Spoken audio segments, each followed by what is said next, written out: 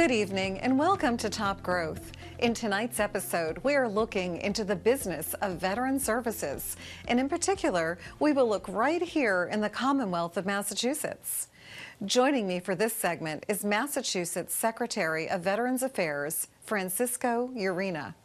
A retired veteran, steadfast veterans advocate, energetic and hardworking leader, he covers every square mile of our state in his role, meeting with, helping, and supporting veterans and their families.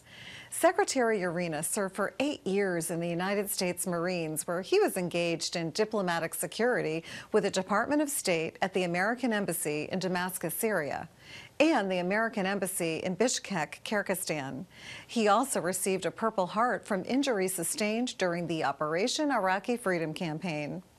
After his service, Secretary Urena went on to receive a degree in history and legal studies from the University of Massachusetts. And while pursuing his education, he dedicated a tremendous amount of time volunteering in the Lowell community, which eventually led to his appointment as Veteran Services Officer for the City of Lawrence, and later as Commissioner of Veteran Services for the City of Boston. In 2008, he was honored with the prestigious Veteran Services Officer of the Year Award. I had the pleasure of meeting and getting to know Francisco Urena during his tenure as Commissioner of Veteran Services for the City of Boston. And in 2015, Governor Charlie Baker appointed Francisco to become Secretary of Veterans Affairs for the Commonwealth of Massachusetts. We are delighted to have him on the show tonight. Welcome, Francisco. Thank you very much. What a great opportunity to be in good company. I'm so glad you're here, and just how wonderful that you're in Westboro and you were able to, I know you just came from an engagement as usual. You're always running all over the state, just evangelizing veteran services, and I appreciate your being here, especially for our viewers, to really learn, what is it like to be in your position? What is it like in the day of the secretary? Wow. Well, thank you so very much. It is a true honor. Each and every day we make a difference in the lives of veterans. And that's what I stride with the leadership of our office, under the leadership of Governor Baker and Lieutenant Governor Polito, to care for our 365,000 veterans in the Commonwealth, to provide them the very best that we can, and also the sense of community and support for our Gold Star families and for our veterans who are transitioning. Each and every day we have members leaving the military, coming home to Massachusetts, and it is important for us to continue to be the leader of veterans. Right, 365,000 veterans in the Commonwealth of Massachusetts. Indeed. And it's remarkable to hear that number. It's almost staggering, and I think that I'm sure many of our viewers are going to be surprised to hear that there are so many veterans that are here in the Commonwealth, and so many wonderful men and women that have served in our armed forces. And what, in your role, I know that you do a lot of outreach, and you visit lots of groups throughout the state, and I know there are some days you can be in Boston in the morning and then Springfield at the end of the day, and all of your stops in between can be all over our wonderful Commonwealth. But what is it that your office does exactly? Maybe you can share with our viewers, especially those who are viewing that are veterans who might be a little unfamiliar with the services that the Commonwealth provides. What is it that you and your organization do? Absolutely. So the Department of Veteran Services in Massachusetts is very unique in the services and the benefits that we provide. While we're here to be partners with our federal government and that of the Veterans Affairs, we have a veteran service officer in every city and town. That is our engagement. That is our point of contact. The day that I leave Westboro, that I leave Springfield or Boston, a veterans agent is in the community, a neighbor, a veteran helping fellow veterans. Our role in our office, in our department, is to provide that sense of support to their office, the sense of training and certification, so that they can deliver the very best benefits to our veterans each and every day. 12,000 veterans and families depend upon our benefits on a monthly basis to prevent homelessness, to provide a better quality of life, and just a sense of recognition, reimbursements of medical costs and others, that if it wasn't because of us, they would be debating whether they buy the prescription or afford food. and with us, they could do both. And so these men and women who served shouldn't be doubting those types of challenges. That's why we have a safety net in Massachusetts, and that safety net is administered through our VSOs and their network. And so part of what you do on a regular basis is to really evangelize the department. Indeed. And to get out and be a spokesperson for the Commonwealth as it pertains to veterans and veteran services. What are some of the main issues, if you had to think about maybe the top 3 concerns or the greatest concerns that you have with respect to the needs of our veterans right now here in the Commonwealth? What are the top 3 issues? Sure.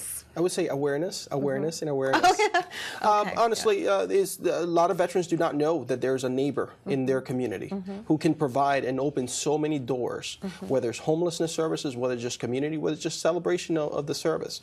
But in reality, is transition from military, transition into community from different aspects, whether you're moving here along into your private non-military career, you're transitioning from an institution or a house of correction, or the aspect of just coming out of the service. That is a focus of ours. Homelessness is another focus, ensuring that we address in every community, finding opportunities and pathways for self-sufficiency. And then the aspect of recognition of service, recognition, and support, and creating and sustaining community to veterans, to families, to survivors who, in some cases, are the only ones grieving. You know, Westboro, as a town, is a very special place. You have great veterans, but you also have some Gold Star families, some that we see from time to time. And to them, they never forget. It's not just on Memorial Day that they remember that they lost their brother or they lost their husband. And it is up to us to ensure that we remind them that their sacrifice is not forgotten, and to continue that sense of community throughout the year. Right. Right, very true. And I think you, being a former Marine and have served so honorably yourself, really understand, you know, what it's like to come back and make transitions in your own life, and you know, you really coming back and pursuing your education, and then volunteering with your tremendous volunteer efforts, and to finally land in the position that you are today. I mean, that came from so much hard work, but also your heartfelt mission to always help veterans, and based on your service. And one thing, and I think it's very timely, that I wanted to talk about today is when you were in the Marines and you served in for the American Embassy in Syria. And as you know, we know there's so much going on right now in the world, and so much concern, I think, that we all have globally. And so, you know, as we look at diplomacy that's happening, and we also look at the necessity at times to really hold a line and do things that are necessary to ensure the safety of all people, all citizens of, throughout the globe. We recently had ordered attacks, the United States, on specific points in Syria regarding the chemical weapons. And do you want to share a little bit about, you know, what it was like being in Syria at the time that you were, and what your feelings are about this recent targeted strike mission in Syria, and whether you feel that it was appropriate, and just your perception of it? Yeah, absolutely. So I arrived in Syria in 2001. We were the first group of Americans to arrive there after 9/11.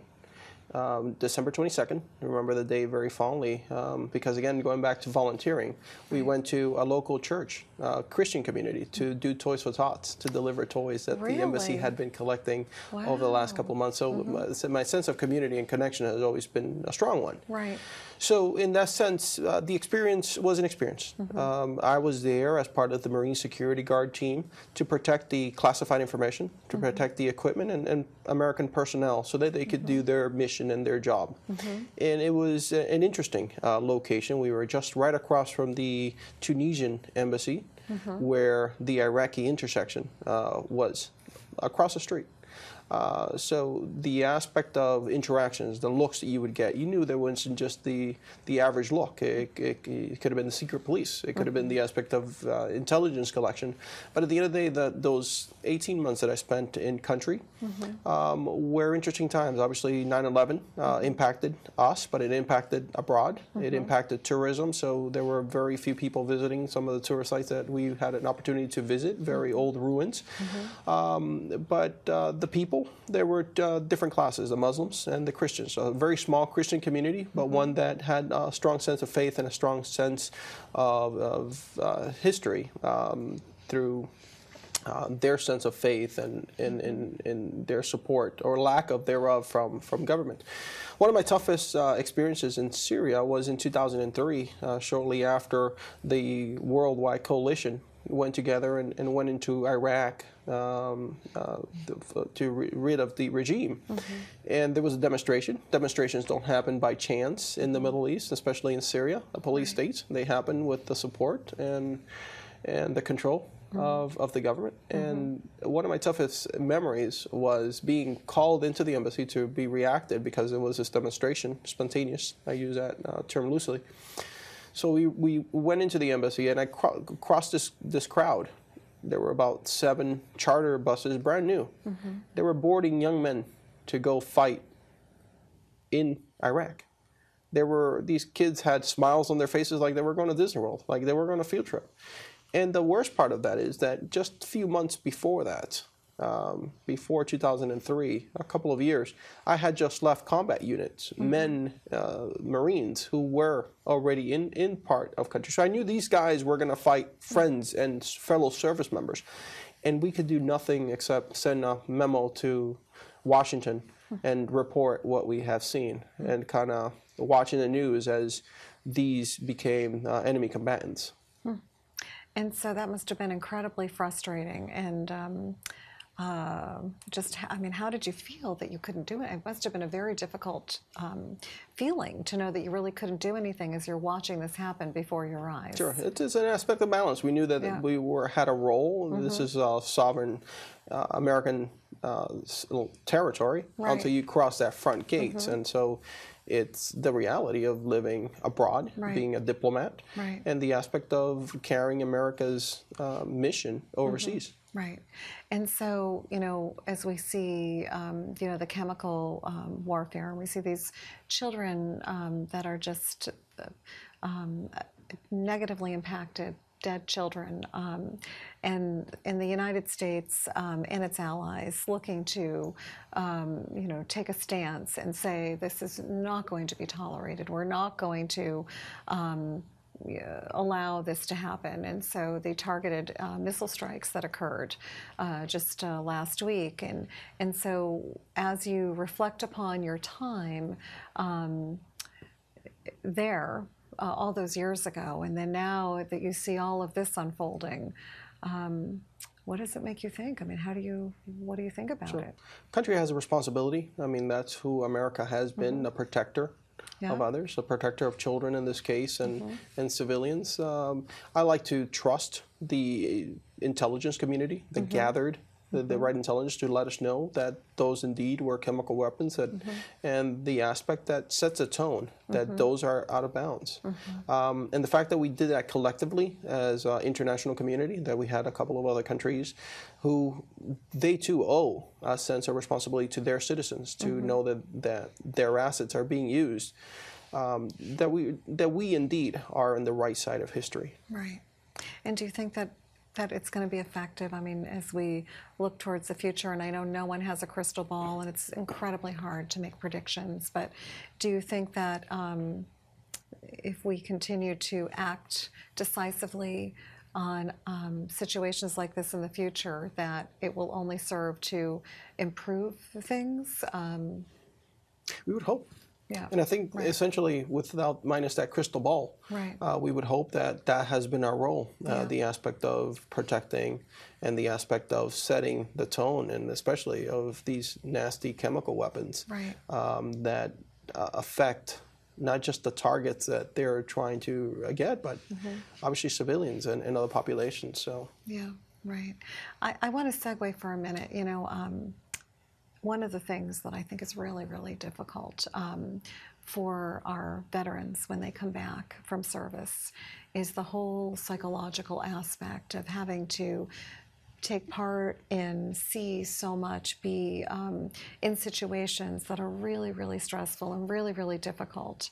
And there are several organizations that can help deal with that facet of an individual in wellness and psychological wellness and health and well-being. Does the Department of Veterans Affairs have any particular sub-department or service that it offers to help returning veterans as they segue from very difficult situations overseas and they come back and just have a difficult time handling their reentry into the United States? The transition, as Yes. we like to call it. While we specifically don't have an organization, we find our strength in numbers. We have partners such as Home Base that does a lot of focus on mental health of any generation, of any surviving family, as one of our premier partners to connect with. Not only do they treat invisible wounds of war, but they also have activities throughout the year. Another great organization that comes to mind is Military Friends Foundation that does focused events throughout the year connecting our surviving families. During December, we do a dedication of Gold Star family tree, a 20-foot tree in Memorial Hall at the State House where the ornaments are actually pictures of deceased, which maintain throughout the holiday and the Christmas season inside the State House. And it gives the families an opportunity to gather and grieve collectively. As far as for our veterans, the focus is local. We want veterans and veteran families and friends of veterans to connect with local veteran service officers. There's an opportunity to find the network of support at whatever level that is right for that individual and to have that continuity of service. Whether you're going to school, today, every community college, every public institution, all of our 29 public institutions of higher learning have a veterans agent within the school. They're the ones processing the GI Bill, but we also have a lounge where veterans could gather. And as more seasoned students, which veterans usually are in the classroom, they have a sense to a place where they could hang with one another and also get information that's specific for veterans within those communities. And private institutions as well have them. They know that it's a good business model, but they also know that it's a good reintegration model for veterans to keep them within those schools focused on working on their degrees. Affinity groups in the aspect of business are also a good model of groups that are making differences, whether collecting care packages, just continuing the sense of welcoming veterans, but also giving an outlet for veterans to give back to their community and for people to give back to those who are still serving and those who are transitioning back to our communities. Wonderful. And so if someone is watching and if they're in any town here in the entire region and they say, well, gee, I never really realized that I had a veteran service officer in my community, where would they go to find the list? Is it on your website that they could find this? It is. So I'm going to give you massvetsadvisor.org. massvetsadvisor.org. Okay. The second link from top to bottom is actually a directory of all of our 351 cities and towns where you can find your local veteran service officer by typing in your zip code. Here in Westboro, you have Ken Ferrara, a great veteran. Wonderful person. Taking care of fellow veterans, and that's essentially, you have a Ken in every community. Okay. A fellow veteran, a resident of that community who knows, who wants to do more, and who, if you have an idea to improve or something that can be done, that's the way to go. Wonderful. Let's talk a little bit about Governor Baker and his commitment to the veterans. And recently he had announced that he was giving a tax credit for companies that are hiring veterans. Can you share a little bit about that with our viewers and just some of the other things the administration is doing to help support veteran businesses, whether they're founded by veterans and or whether individuals hire veterans to work at their companies? Sure. So Governor Baker and the Polito administration have been tremendous supporters of veterans and families, but overall supporters of just the Massachusetts resident, telling businesses we're open for business, telling investors we are here, and just a great place to live, work, and play.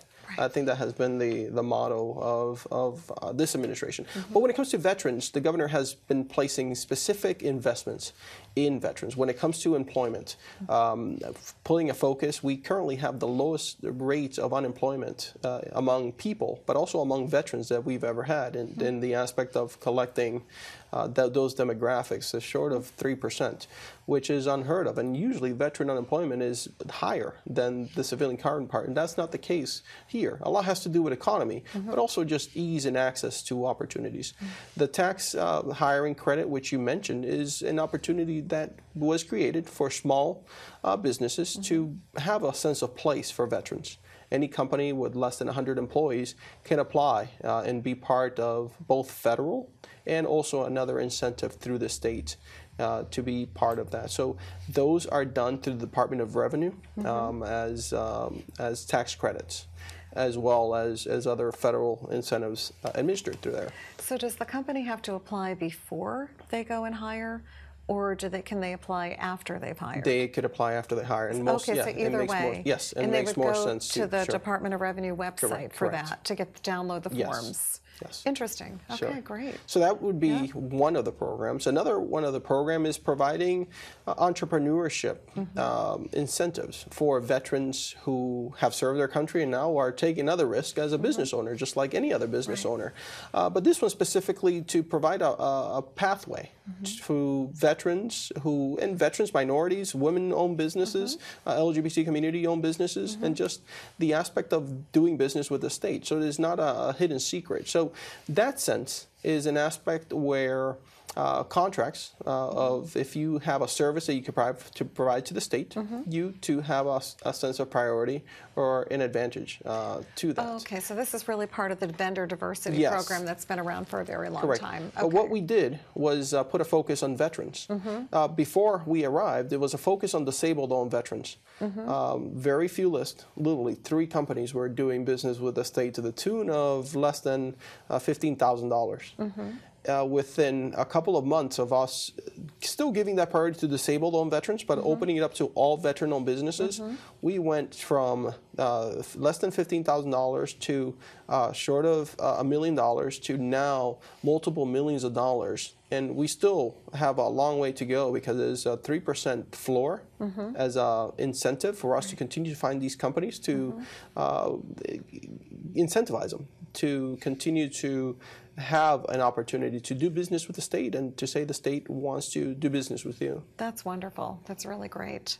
And so hopefully a lot of people that are watching are going to take advantage of that because maybe they didn't know about it before. Correct. That's really wonderful. And so this is really since 2015 then that this has been open to all veterans. Sure. Since the new administration came in. Sure. Very, very good. Shortly after there was an announcement and there was a focus on that. So those types of things, the governor, again, investment in veteran infrastructure. Last year, he signed a bill to bond $200 million to build a new Chelsea Soldiers Home. In the campus of Chelsea, one that would bed replacement project, if you will, nursing home for veterans. The current facility is the oldest one in the country. So it was built in 1948, still standing to 1948 standards. It's not the quality of standards that the VA, who reimburses us for daily care charges, wanted us for the last decade, but is also a sense that gives us another 50 years worth of life to that campus. So that, and with the way we're building it adjacent to the current facility, well, there'll be no disruption to the current veteran and who resides there, and the sense of ease to their families who entrust us for their care. Wonderful. That's terrific. So let's talk a little bit about awareness. So there are veterans officers in each community in the Commonwealth, and I'm sure this is the same all across the country. Is that right? No. Oh, so let's talk about that. That's why it's so different here in Massachusetts. Really? The rest of the country operates on a county system. They have one agent for the most part per county. So imagine Worcester County with one person doing all the outreach. How could they possibly get the job done? Indeed. Right. And so above and beyond that, we pride ourselves of being the #1 state in the country for veterans. The safety net program, our Chapter 115 that reimburses costs and helps veterans who are under the federal poverty level, that's unique to us in Massachusetts. Wow. That started shortly after the French and Indian War as a way to connect those veterans who were now war wounded, and that's before the VA was started. If you remember, the VA was started after the Civil War. Right. We were 100 years before that already caring for veterans and spouses and surviving orphan children. Right. So again, the aspect of our history, being one of the oldest states in the country, but the aspect of also the support goes as well with the legislature, because the governor proposes these and we execute the aspect of laws, but it is our partners in the legislature that too pride themselves in being number one and doing more for veterans, and they continue to support these sense of opportunities for those who have served to protect and those who have returned and find themselves in need. It's just another great reason why the Commonwealth of Massachusetts is the best. It's yeah, the absolute sure, best, indeed. Exactly. That's wonderful. I'm so happy to hear that. Yes. And so let's talk a little bit about what's happening in May. So very excited. In May, we're celebrating Military Appreciation Month. And that's really, really wonderful. And I know that your normal calendar is busy all throughout the year, but in May, you're probably up at 2 in the morning and you don't you don't go to sleep. I just stay up. Let's just stay up. Right, exactly. But it's one of my favorite events because it's hosted by community. I mean, the fact that you're doing a flag raising, a beautiful facility, which is PENTA Communications, creating, I mean, showing up, a marching band is there, a beautiful spread of food and all you think you could have. I think this is a great example of how we could continue to celebrate and honor veterans. Yes. There's nothing that you're looking in return. You just want to continue to honor the building, honor that flagpole, honor that historic flagpole, and then continue to bring awareness to patriotism, one that veterans cherish so much. And you've happened to just for the last 5 years, and I'm so proud that we've been able to provide that sense of connection. Well, we're so grateful to you for being such a huge part of this, and since the very, very beginning. And the reason why we do it is we want to bring the veterans together to celebrate a Military Appreciation Month and to be a place where they can come and just feel proud of their service and be recognized by the community, because you don't have to be a veteran to come. Sure, of course. So it's really amongst the community. Yeah. And to raise the flag every single spring in our beautiful historic building, which has over 200 years of American history, very special. Right. But bringing the community together and honoring veterans is very important. But even more important than all of that, what we are hopeful for is that other businesses and organizations, whether they're in the region or outside of the region, and they might see it on YouTube or they might see it through social media, wherever they might have seen a previous event, will stop and take a moment and say, what can we do to help evangelize and promote and celebrate and thank our veteran community? Right. And if we can accomplish that, I think we've hit a home run. If we can accomplish getting more veterans to this celebration every year, I think we have done better and better every year if we can do that. Because it's about bringing the community together, and it's about that moment of thanks and that celebratory feeling and purpose. Correct. Which is the reason why we all gather, and people are so able to hear your eloquent words every year and the words of our elected officials that join us. And then, of course, you know, if we have the ability to hear a great story from one of our veterans, then that even makes it even more special, because it really hits home. And so we're really grateful for that. And I would love to know, and I think our viewers would be really, really interested in knowing, what other things are going on in May to celebrate Military Appreciation Month, or there are so many Memorial Day Indeed.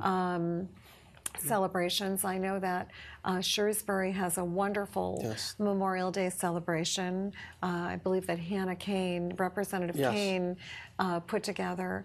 And there are others like that, like our flag raising, all throughout the Commonwealth where people can go from different communities and really have that spirit and have that camaraderie. So can you share a little bit about what's happening? So in the month of May, obviously, towards the end of the month is Memorial Day, but prior to that is Armed Forces Day, the weekend before, that usually a Saturday, as well as every day is really a day to honor. But there's just the weather is much nicer, unlike this 86th day of January. But it's every community. So you don't have to be a veteran. I'm glad you touched upon that to attend a veterans celebration, to attend a veterans commemoration, and just to honor and recognize during Memorial Day events or a parade leading up to that weekend or a parade in November or the aspect. These are community events for community by community. You don't have to live in Westboro to come to Westboro to attend an event, or likewise go to Shrewsbury to just have that sense of connection. Right. And specifically for youth. You know, we have less than 7% of the population who has served, less than 1% of our population who is serving. We're losing veterans. That 365,000 is the lowest number we've ever had. In 20 years, we'll have half of that population because that's what we're projecting. Our military is much smaller. It operates much leaner. Our veterans are aging. Right. And so it's important to connect our youth to those stories, to that history, to this heroics that they participated, or just the aspect of selflessness that they were part of. Whether they volunteered, whether they were drafted, it's a sense of generation and a story that we're losing far too quickly.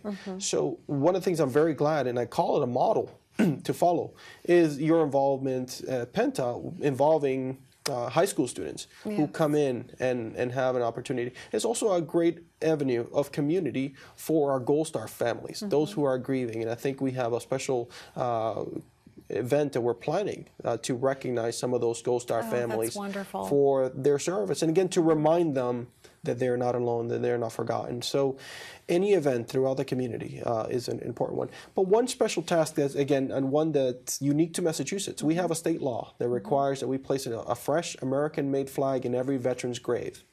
Veterans groups throughout the Commonwealth are the ones orchestrating that. But it's not just veteran groups. If your son, your daughter, your friend, your neighbor want to make a difference, contact local town hall, Westboro, or your neighboring town, and see which cemeteries they need volunteers. Those flags are placed by volunteers, and again, that's one direction. If you want to make a difference, start calling now, seeing what date is usually a specific date, a weekend, or a specific time during the week where they'll go and canvass those cemeteries with a list by name, ensuring that a flag is adorning that grave to commemorate the final resting place of an American hero. What a wonderful thing to do. That's wonderful. And this is on Memorial Day? Leading up to Memorial. So the law requires us to place a flag before Memorial Day. So I would start inquiring now, and I would start inquiring as soon as the month of May is here to see when your local Veteran Service Officer or your Veterans Council is going to canvass the historic cemeteries which you have. We have to get the word out about that, because that's just wonderful. And I think so many of our youth can feel a stronger sense of connection to our history and to our veterans. And I think that's something that we absolutely need to evangelize. Indeed. Well, we really appreciate that you're here today on the show, that you've shared your time and your thoughts and your wonderful experiences with us. And I also want to thank you on behalf of all of our viewers and throughout the region for everything that you do every day, working so tirelessly for our veteran community. It's amazing. And I've watched you now for years and years and years. And I just honestly cannot believe just your energy, your enthusiasm, your steadfast focus and commitment And it's really honorable and it's impressive. And thank you very much for all you do. I appreciate it. Thank you, Thank Deborah. you. You know, ultimately, it is a trust that I have with veterans and one that they have with us. And it is just true a calling. It's probably the best opportunity I've had to give back to my community, to give back to our country, and to connect those veterans who feel disconnected. Well, we're very lucky to have you in the Commonwealth, but I have a feeling that someday we're going to see you on the national scene. We'll see when that I'm time sure. gets here. I'm sure. Thank you so very much. Thank you, Thank you Deborah. very Appreciate much. it. Thank you. Appreciate it. Thank you.